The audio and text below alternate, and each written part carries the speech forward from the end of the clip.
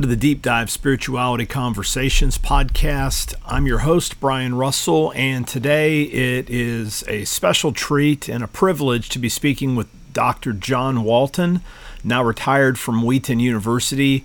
Dr. Walton has been a prolific writer, maybe best known for his Lost World series of books. He started with the Lost World of Genesis, and you can read and check those things out in the show notes. But today, it's my privilege to have a conversation with him about his latest book, Wisdom for Faithful Reading: Principles and Practices for Old Testament Interpretation, from InterVarsity Press. This is a fantastic book in which John Walton delves into his ideas and advice for reading Scripture well. He calls it his collection of sound bites that comes out of his classroom, out of speaking in churches and answering questions. This is a book that's written for anyone who reads Scripture seriously: pastors, Sunday school teachers, interested persons in general. I found the book easy to read and rich. Dr. Walton has a real knack for explaining complex interpretive issues in ways that are understandable. I love this conversation. We also get into his writing habits, how he's been able to produce so much material, as well as a few surprise questions that I ask him. I hope you enjoy this conversation as much as I do. As always, if you find this episode helpful, please share it with friends. Spread the word about the Deep Dive Conversations podcast. If I can be of any service to you, feel free to reach out to me. You can reach me at my website, Brian Russell, PhD, or by email, deepdivespirituality@gmail.com. Now let's jump into my interview with Dr. John Walton. Hi, John. Welcome to the podcast. Thanks for your time today. Hi, Brian. Great to look forward to this conversation.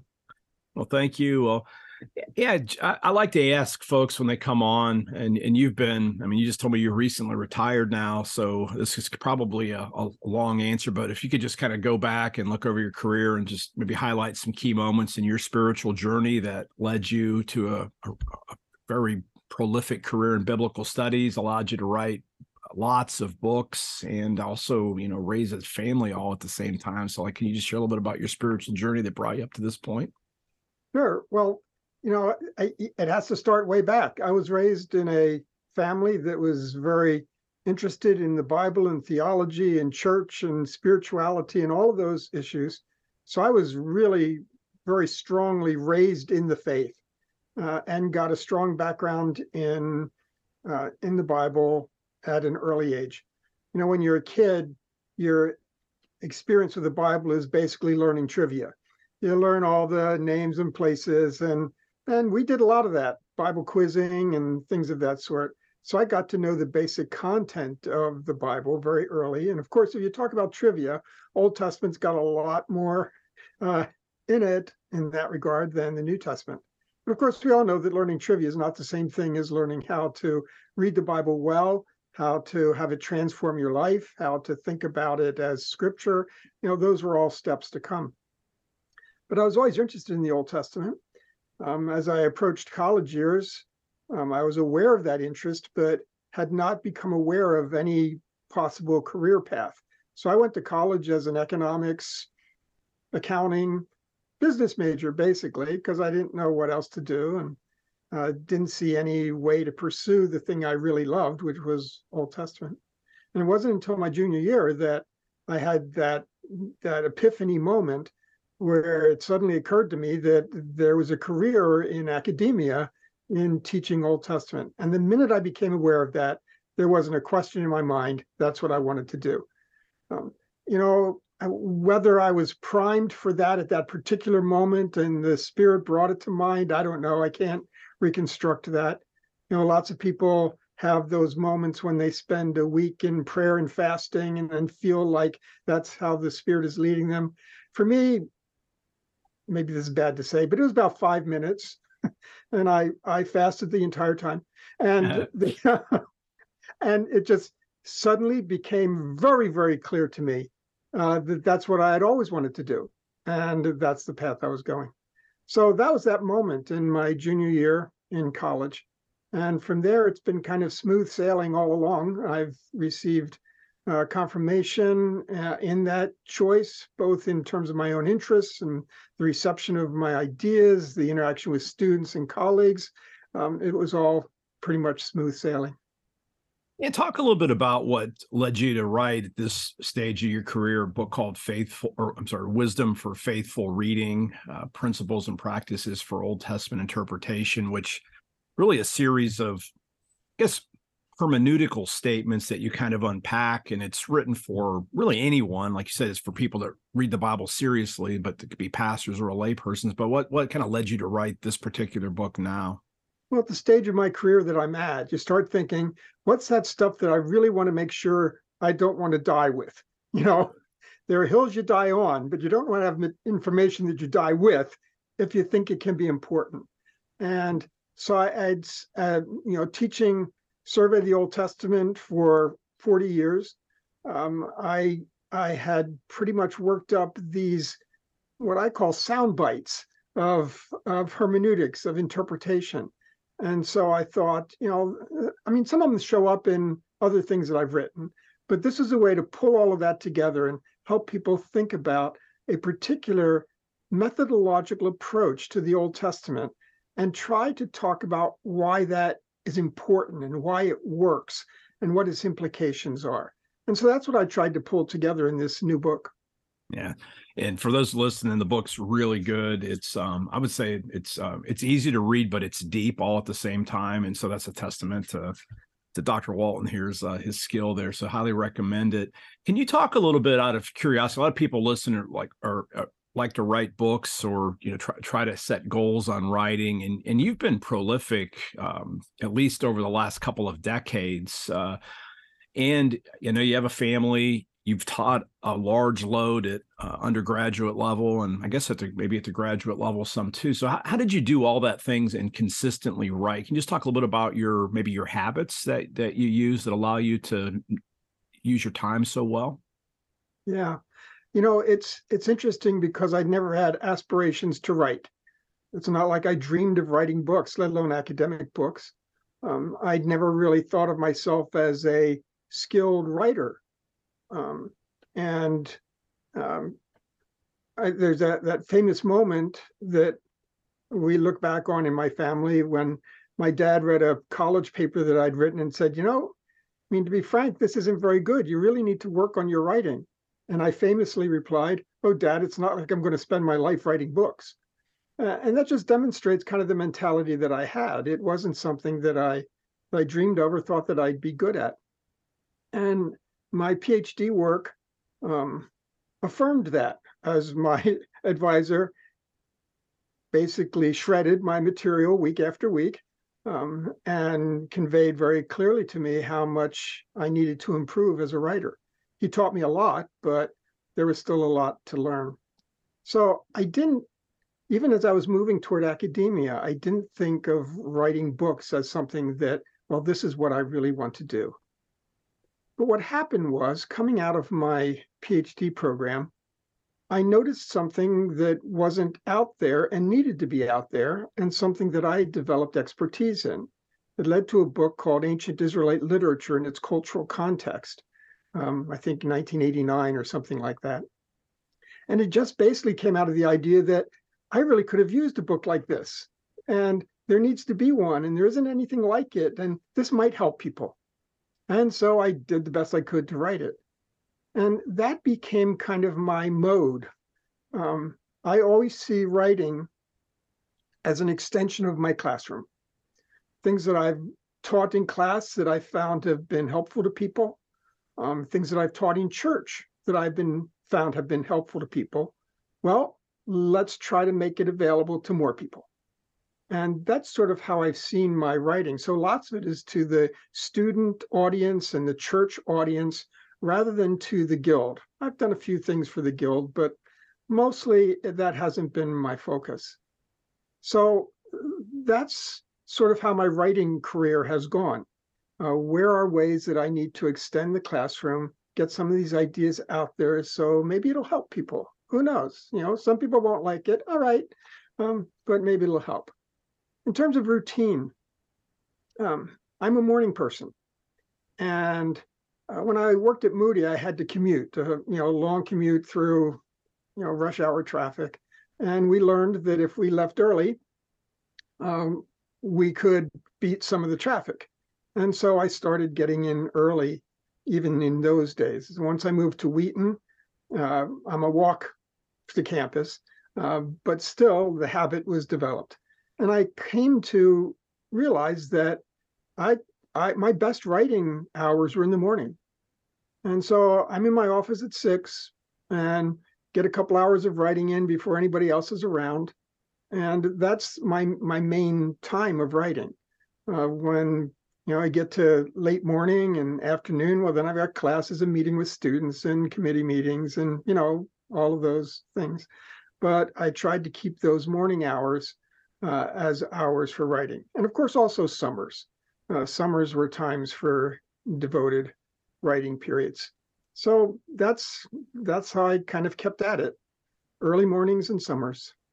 And by keeping at it, have you just consistently wrote? Again, obviously everybody takes a break sometimes, but do you have a word count that you shot for every day, or did you just had time and you just wrote whatever you could on a given day? Yeah, no, I don't have a word count target every day.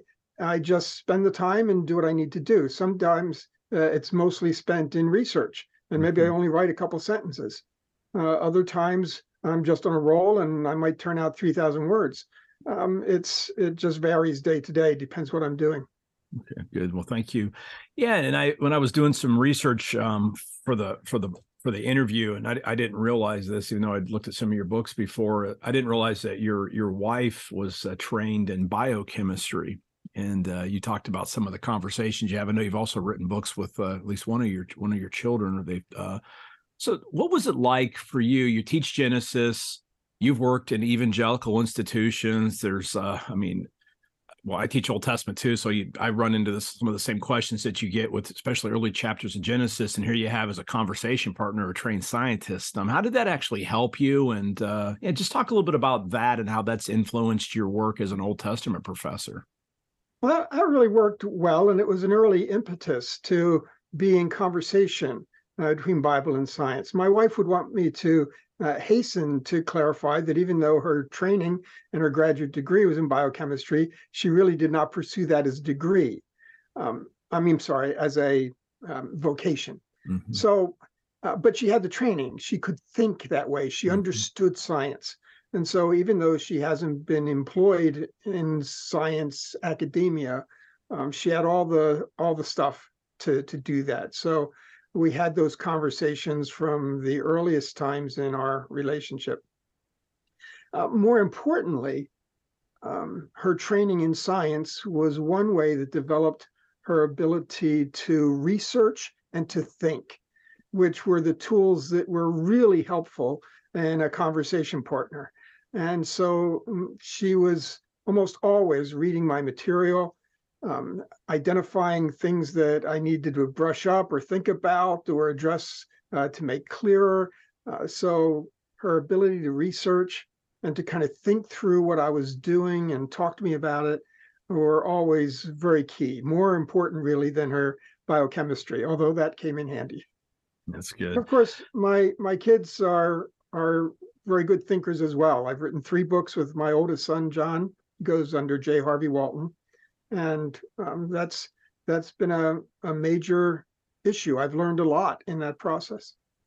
No, it just sounds like a real blessing. My daughters are still in their early 20s, but I'd love to do something with them at some point too. I think it's just really cool when I found out about you. So it just says a lot about you as a father too and a husband. So I think it's really cool. Let's talk a little bit about the book Wisdom for Faithful Reading. I loved how you started it off and you play around with the word faithful. So talk a little bit about that just to let people have a taste of this. Why did you say faithful reading over against right reading or orthodox reading or however you want to frame that?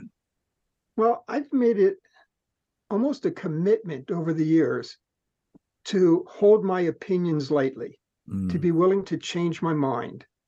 And that means that even over the scope of my career, there are things that I wrote 30 years ago that I would say, I wouldn't say that today, or at least I wouldn't say it that way. And that's a challenge if you tend to think of your interpretation as right. mean, it's right insofar as the evidence goes and how you read the evidence at that particular moment, but you might change your mind later on. And then right wouldn't be the way you'd describe it. And so I liked the idea of faithful, because that's something that I've always tried to be faithful to the demands of the text, faithful to the authority of the text, faithful to the intentions of the text. And so to me, it's faithfulness that I'm shooting for. And sometimes that faithfulness or that commitment to faithfulness requires that I look back at something and say, no, I don't think that anymore. So to me, the idea of faithfulness gives you that flexibility to come back and revisit things and to see if there's more information or different perspectives or some influences that might change your mind about something. I've got a sign right on the shelf that has my books on it that says, Lord, give me this day my daily opinion and forgive me the one I had yesterday. And to me, that's not a stance of being wishy-washy. That's a stance of being faithful, committed to trying to give the best reading of the text that you can at this moment with the information that you had, realizing that sometimes that might change. I love that. And if you would mind, just for folks, I think pastors or listeners are going to say hearty amen to that. How do you navigate then? Again, these are impossible questions at some level, I suppose. But like, given what you just said, that Scripture sometimes its meaning is indeterminate. Certain texts we can be more certain of than others, and such. And so, how do you navigate the authority question when you take the stance that you just did? I mean, how do you articulate that? Well, I see the authority as vested in the human instruments that God used to produce it. And I use human instruments to include authors, editors, compilers, redactors, the whole stream that leads up to what we have in our Bibles that we have on our desks. And so this idea of holding authority as a high value means that I'm accountable. And accountability means that I have to keep doing the best that I can. So the authority is certainly, of course, not vested in any of us as interpreters.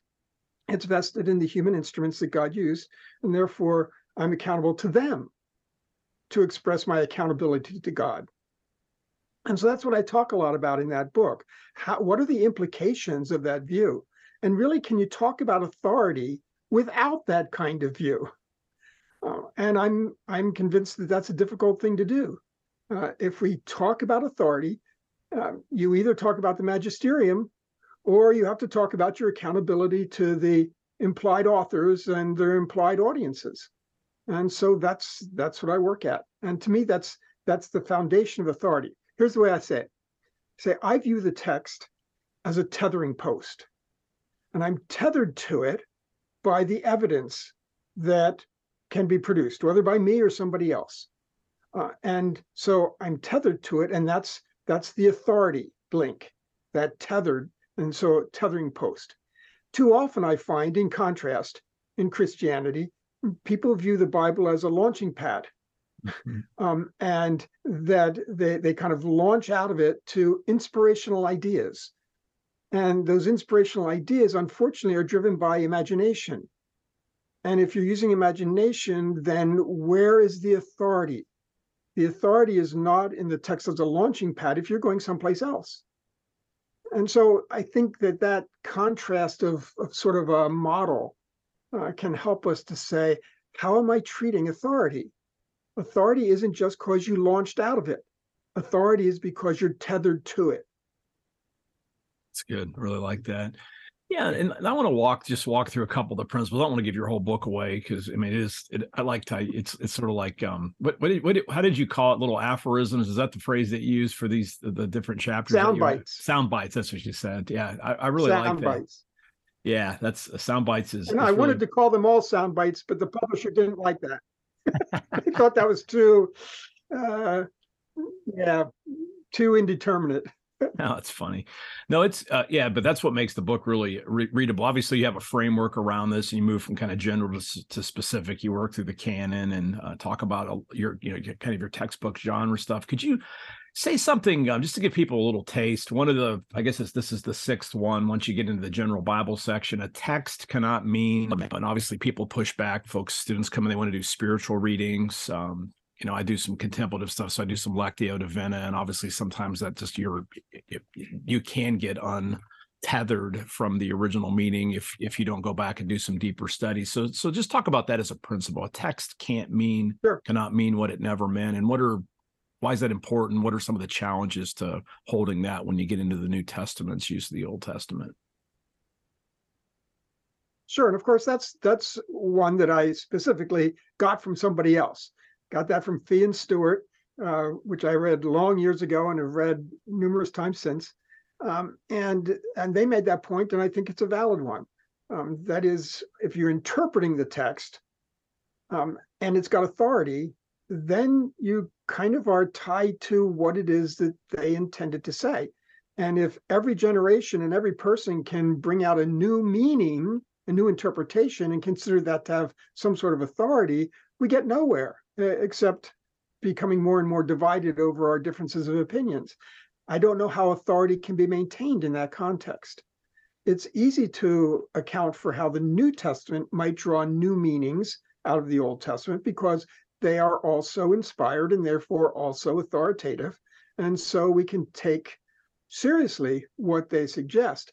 But I make the point that even when the New Testament draws out new meaning, that's not because they are trying to tell you what the Old Testament author's intentions were. That's because they are trying to actually extend the meaning into something like appropriation or application or some of those other things. So in that sense, the text still doesn't mean anything different from what it always meant. But we can see a more meaning coming out of it as the New Testament authors draw it out, but of course, under authority. If I do that, I don't carry the same authority as Luke or as Paul, and so I have to be careful there. Good, that's good. And that's important because we're interested in authority. The minute our own ideas start taking the place of the biblical authors, we don't have any authority that we're based on. We're back to launching pad. Good. That's good. Talk a little bit about, you do a lot of, you're most well known maybe for the Lost World books, and your ideas about genre and context obviously come out in this book as well. Could you go back to when you first got that angle where you basically give framing principles to talk about biblical text, and maybe talk about the student that you had in mind when you first wrote that and how that actually helped maybe a person who maybe was struggling over some kind of historical issue? So I think I can trace my thinking really all the way back into my early grad school work, but it certainly became solidified in my PhD work. I went to Hebrew Union College, which is a Jewish school. And in that context, very much unlike Wheaton, the policy was you leave your faith at the door. Mm-hmm. You don't bring it into the classroom, because we had an ecumenical kind of setting, Jewish and Catholic and Protestant, evangelical and not evangelical. We had all kinds of people there. And so the whole idea was you've got to address the evidence. And you've got to make a case that even people that have a different faith perspective can see the evidence and can affirm it or verify it. And so in that sense, I got used to this idea that that's what we need to do. And now that doesn't mean that I don't bring my faith into my interpretation. Again, I taught at Moody, I teach at Wheaton, and we definitely bring our faith into the classroom. But I can't use my faith as my appeal to authority. I can't say this is right because the Spirit told me. Mm-hmm. That can't be an appeal to authority. So I guess I polished my methods there.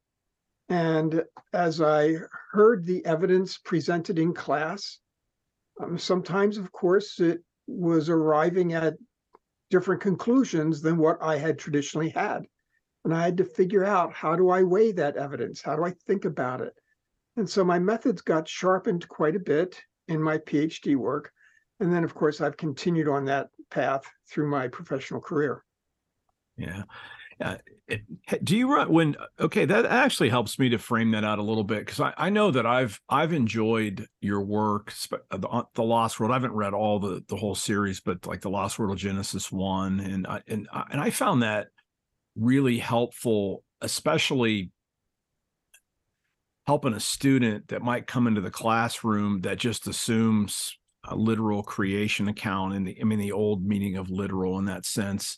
And then you give basically principles that help to frame it against its Old Testament background. And in a sense, it gives a student permission to not feel like they lose their faith if they suddenly decide that it's not a literal 7 days, for example. So,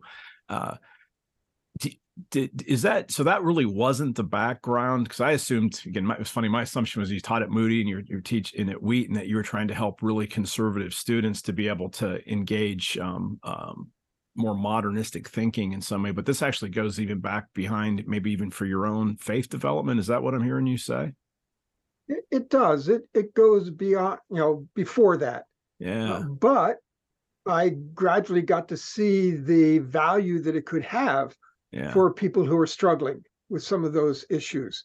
So again, that's why I ended up addressing it in this series, the Lost World series, that again wasn't written to the guild, but was written to pastors and students and church people who were struggling through these issues.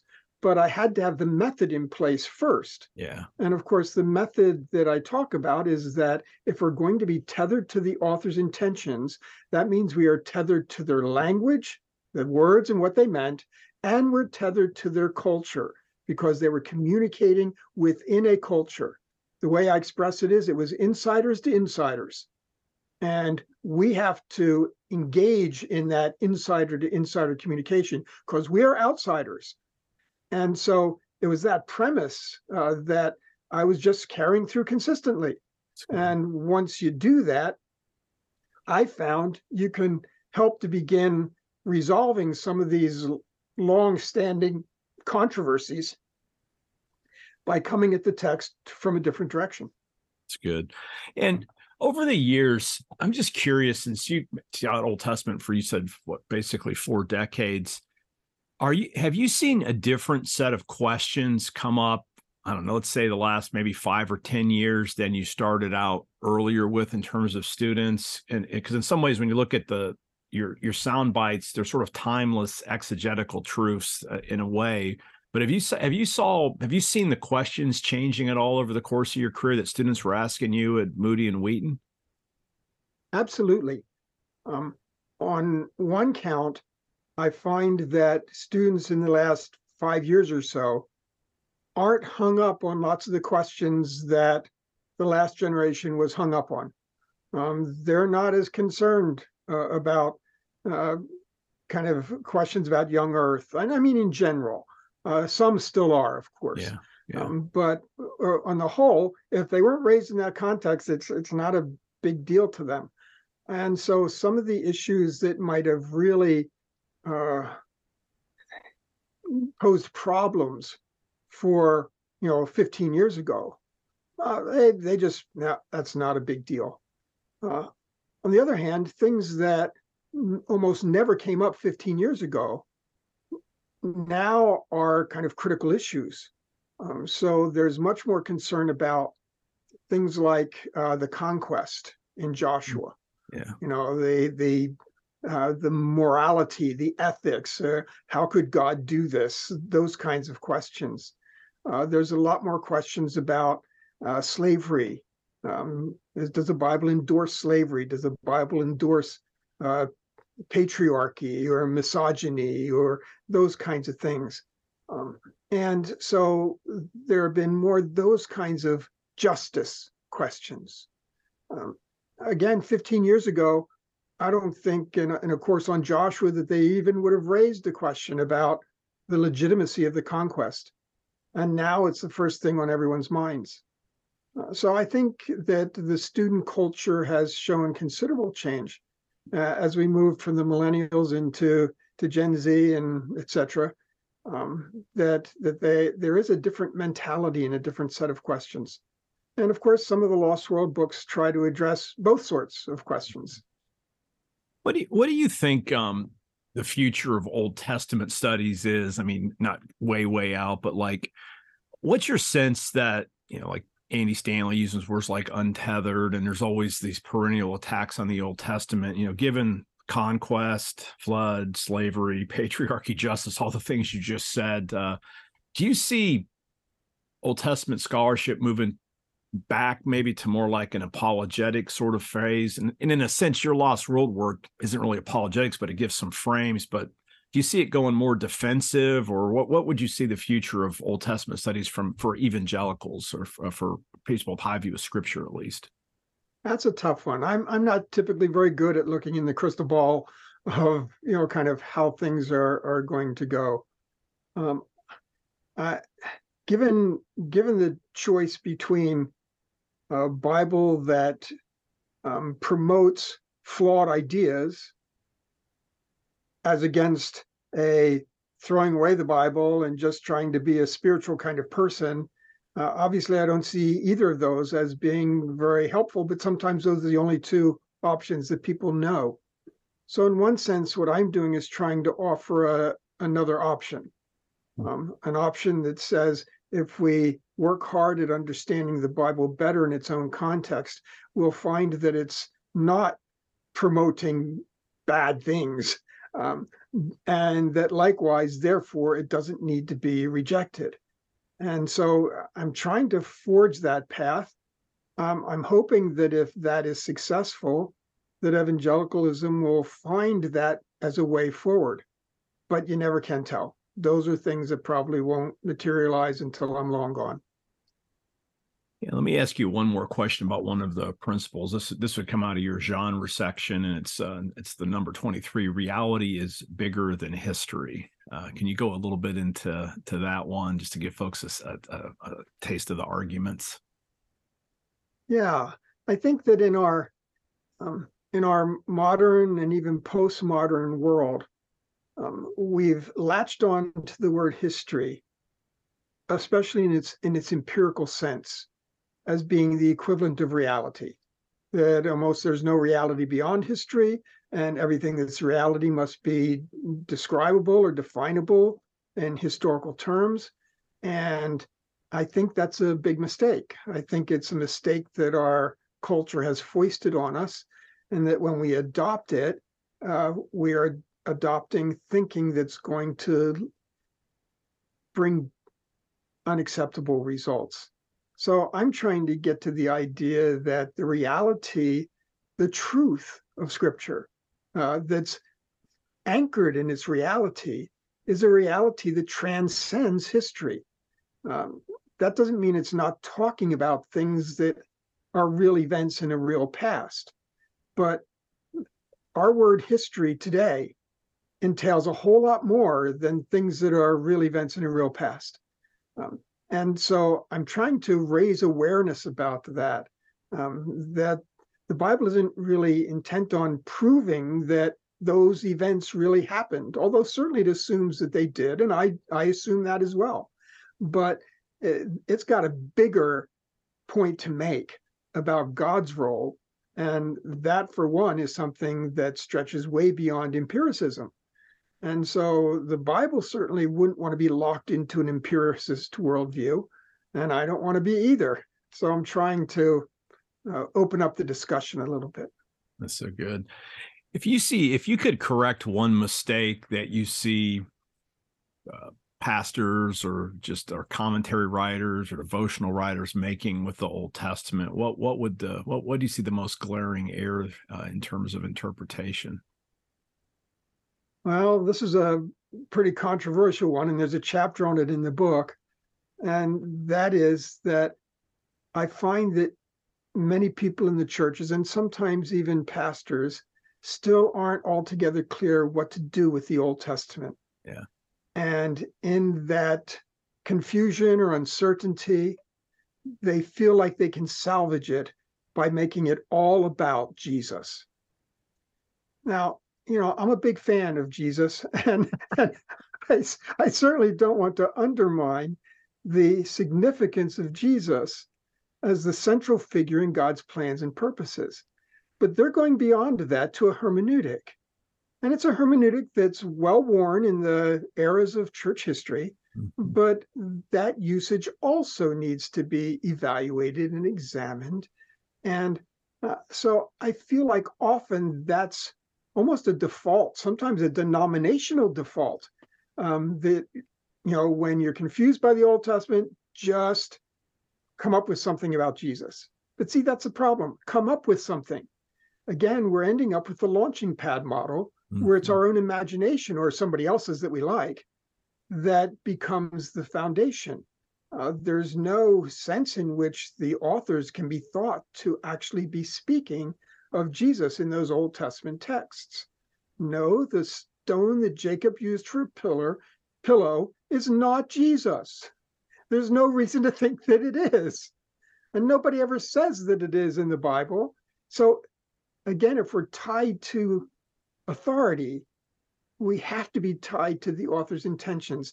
And that means we're going to have to stop doing as much as we do, or at least the way we do it, when we try to see Jesus all through the Old Testament. Again, that was unnuanced, my brief statement there. And I hope people will read the chapter and see kind of what's behind all of that. No, I think that's really clear. I think that was. I think folks will pick that up. So I was curious. This lead to a bigger question. This will be the last big question. Then I'll do the shorter questions that I sent you. So, with your whole project, which again super helpful. You've talked about Launchpad versus being tethered.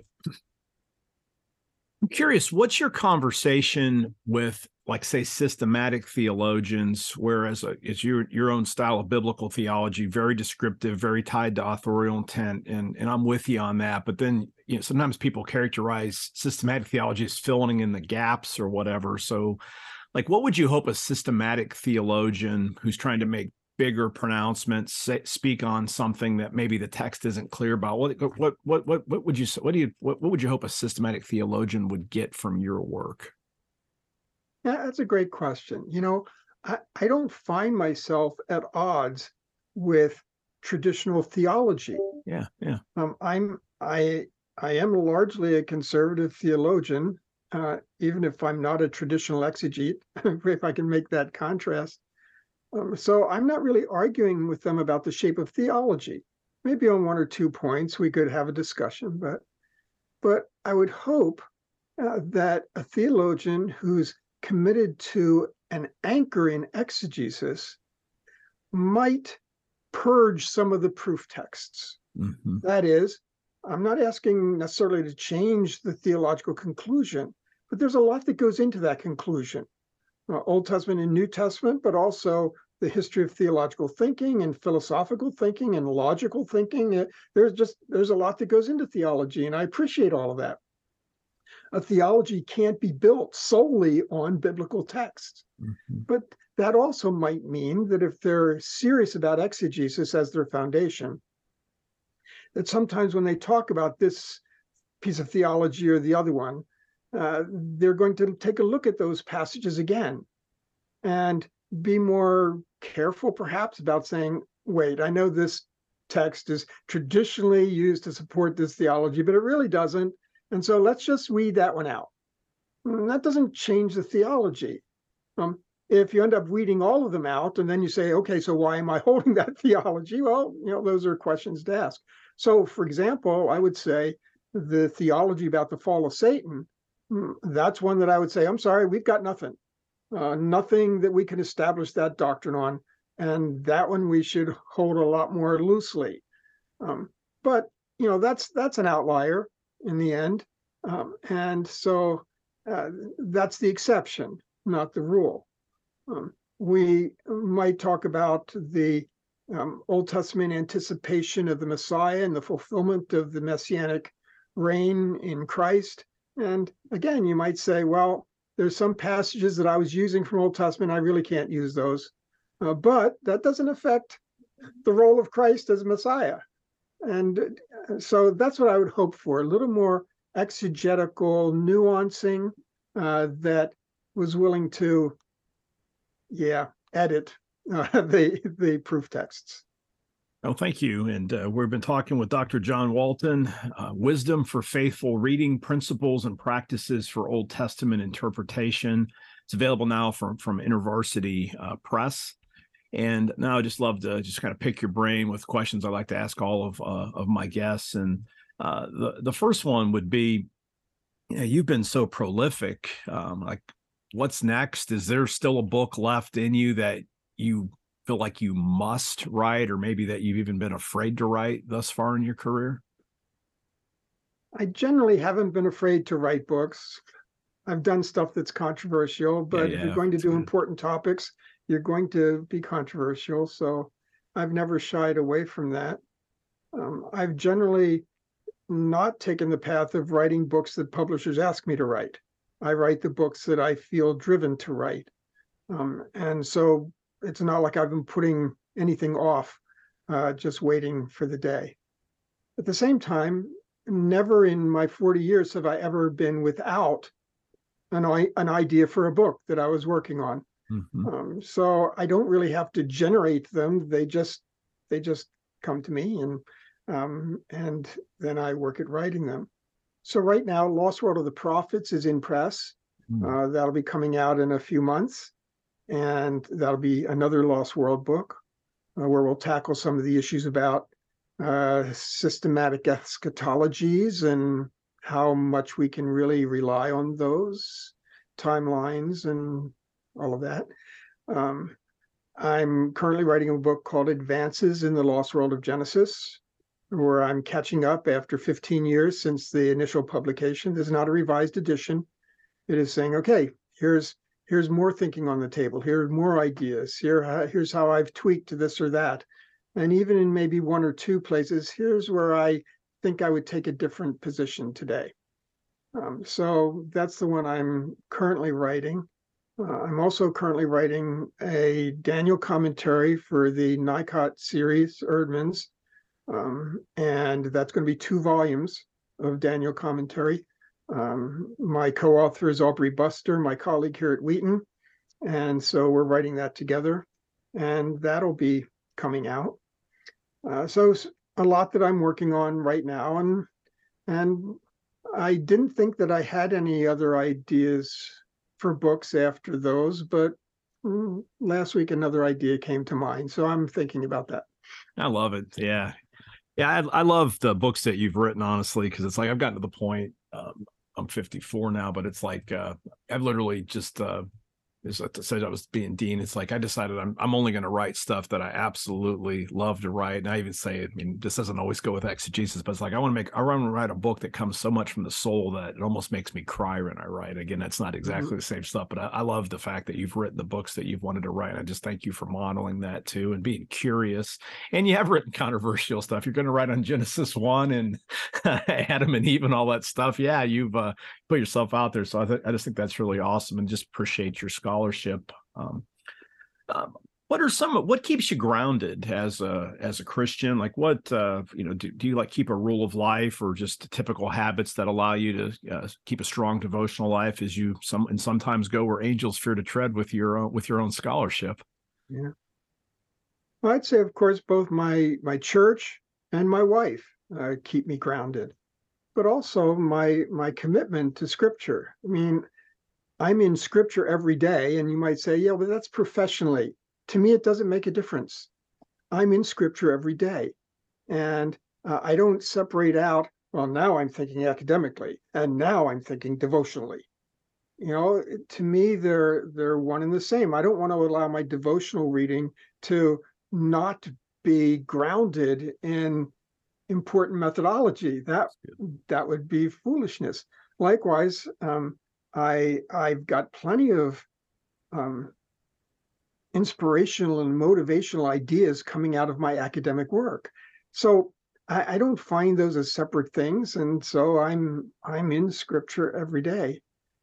I've been very much impressed over the years with Brother Lawrence's practicing the presence of God as something that is a discipline that weaves throughout your day, that you don't just ground things in a morning devotion or an evening devotion, but that it's something that you are aware of God's presence, not just, a couple times a day, but moment by moment.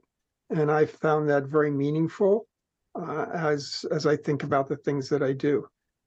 It's very easy for me to have moments of prayer throughout the day, not just because I open my classes in prayer, but because I have students' needs and families' needs and all of those things which are constantly before me.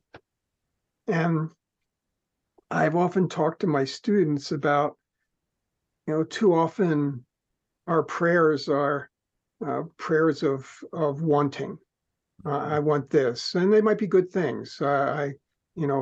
Benefits. I want my friend's sickness to get better. I want to understand what you want me to do, a school, a spouse, a job, whatever it might be. And so often our prayers are requests, and we look for answers, and we're praying for results. And as I think about it, I don't think that's the best use of prayer, although it is a use of prayer. Mm-hmm. That instead we ought to be thinking about who we are becoming and who God can help us to become. And so those prayers that say, I need to do better at this or that or the other thing. I need to get more serious about this or that. In that sense, the prayer isn't all about results and answers. You're in a process. And as Skye Jethani would say in his book, What If Jesus Was Really Serious About Prayer? He says it's more about relationship than it is about results. And so I've tried to factor those things into my day-by-day life. Great. Yeah, thank you. That was a wonderful answer. And now here's the impossible question for a man who's got a wall of books behind him. Like if you just outside of the Bible itself, like could you name 2 or 3 books that have really shaped you personally in your spiritual life? Or, I mean, you could make that historical stuff, but like what would be the 2 or 3 books that really shaped John Walton and the man he is outside of Scripture? Well, there are several different ways to answer that. I mean, early on, I was shaped by, surprise, C.S. Lewis. Yeah. That was even in my junior high and senior high days reading C.S. Lewis. Favorite book of his, if one jumps out? I mean, or just all of them, or? Yeah, all of them. Because they all kind of work together. Yeah. Yeah. Along the way, there have been different books that have kind of been prominent in various periods of my thinking. Recently, I've really enjoyed Ian Provan's book, The Reformation and the Right Reading of Scripture, which I found very, very insightful and helpful. So I could talk about those, different periods of time and books that have been meaningful to me in those periods of time. At this point, for where I am now, if somebody asked who is the greatest influence in your thinking, I would actually say, this is going to sound really weird, it's my son. We've written 3 books together. He's just finished his dissertation at St. Andrews on Genesis 2 through 4. Wow. And almost every conversation I have with him blows my mind and changes my mind on certain things and helps improve my thinking. And I don't know anybody that's impacting me more at this stage than the things that he's writing and the things that we're talking about. I love that. My both of my daughters are starting doctoral programs this fall. One's going to be a medical doctor. The one's going to be a psychologist. But wow, I would love when I'm 71 or whatever you said you are. That I want that to be true for me. So thank you. I love that. I think that's my favorite answer I've ever gotten. So thank you very much for that. That says a lot about you too. So as a father, so praise the Lord. Where's the best place for listeners to connect with you if they want to? Well, I mean, we've been talking about my books, and of course, that's one way. The Yeah. other thing is, I'm all over YouTube. Yeah. I travel a lot, I speak a lot, and so you can go into YouTube and find all kinds of presentations that I've done. Because almost every place I speak, they record it and then they throw it up on YouTube or whatever. Um, so that would be a way. Of course, you get a lot of repetition there because I'm often asked to talk about the same kinds of things. Um, so those are the two best ways to connect with the things that I've been doing. Okay. Well, Dr. Walton, it's been an absolute privilege to just pick your brain a little bit today and listen to some of your wisdom. Grateful for your work. I know the listeners will be blessed by the stuff that you shared here, and best wishes on wisdom for faithful reading and the next projects that you'll work on as you've retired from faculty meetings. Yes, and from grading papers. Amen. All right. Thanks, Brian. You're welcome. And thank you, everyone, for listening all the way to the end of this week's episode. Until next time, live by faith, be known by love, and be voices of hope in the world. Amen.